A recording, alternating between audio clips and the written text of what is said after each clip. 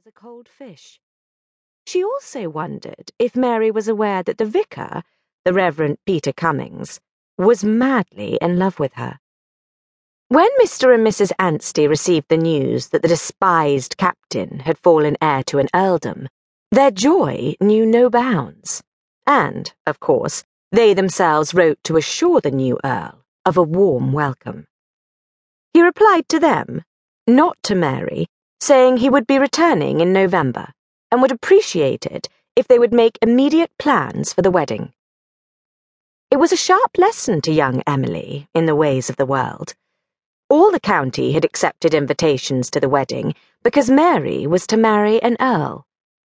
Emily did not see how her parents could bear to ask all the people who had snubbed them so unmercifully in the past, but Mr. and Mrs. Anstey were so triumphant at their daughter's social success that they seemed not even to trouble their heads with such petty considerations. The earl was to arrive on the following day. The wedding was to be the following week. Emily found it hard to reconcile Mary's description of the shy young captain who had courted her 10 years ago with the chilly, autocratic, formal letters that had arrived over the years. But then, everyone seemed to write very high-flown, stilted English. Mrs. Anstey bustled into the room. She was a small, fat woman whose discontented face showed faint traces of the beauty she had had as a girl. She wore a starched muslin cap that stuck out at all angles, as if the laundress had given the cap a fright from which it had never recovered. Until the splendid news of the captain's elevation to the peerage, Mrs. Anstey had been inclined to bully her gentle older daughter, expressing loudly that it was a disgrace to have an old maid in the family, and God forbid that Emily should become an ape leader as well. Now her manner had changed to that of a fond and doting mamma. She tiptoed around Mary the way one does around a sick person, and addressed her in a meek whisper, rather than in vulgar and strident tones. On days like this, Emily longed to find out that she and Mary had been adopted, and that they surely could not have come from such a parent.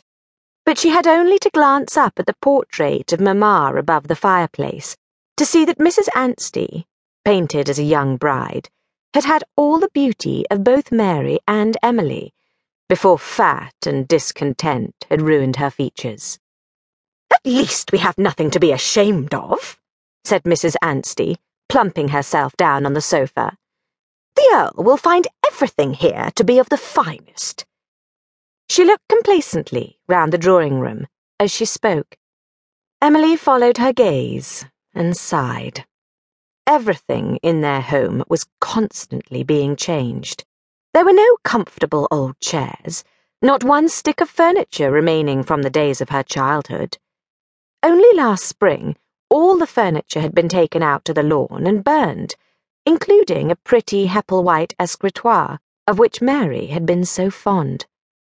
Everything was now in the Egyptian mode, a fashion that had dominated the salons of London for some time, and was now fast losing popularity. Emily reflected that what was not striped was sphinxed.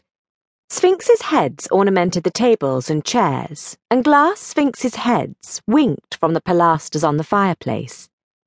The Elms was a large, square box of a house, diligently kept free from any ivy or other creepers that might have softened the stark red of its brick outer walls. It was set back from the road which led out of the village of Malden Grand toward London. It had belonged to a Squire Habbond, a man fondly remembered by the local county. The Ansteys had never met the squire, since he had died some months before Mr. Anstey purchased the house.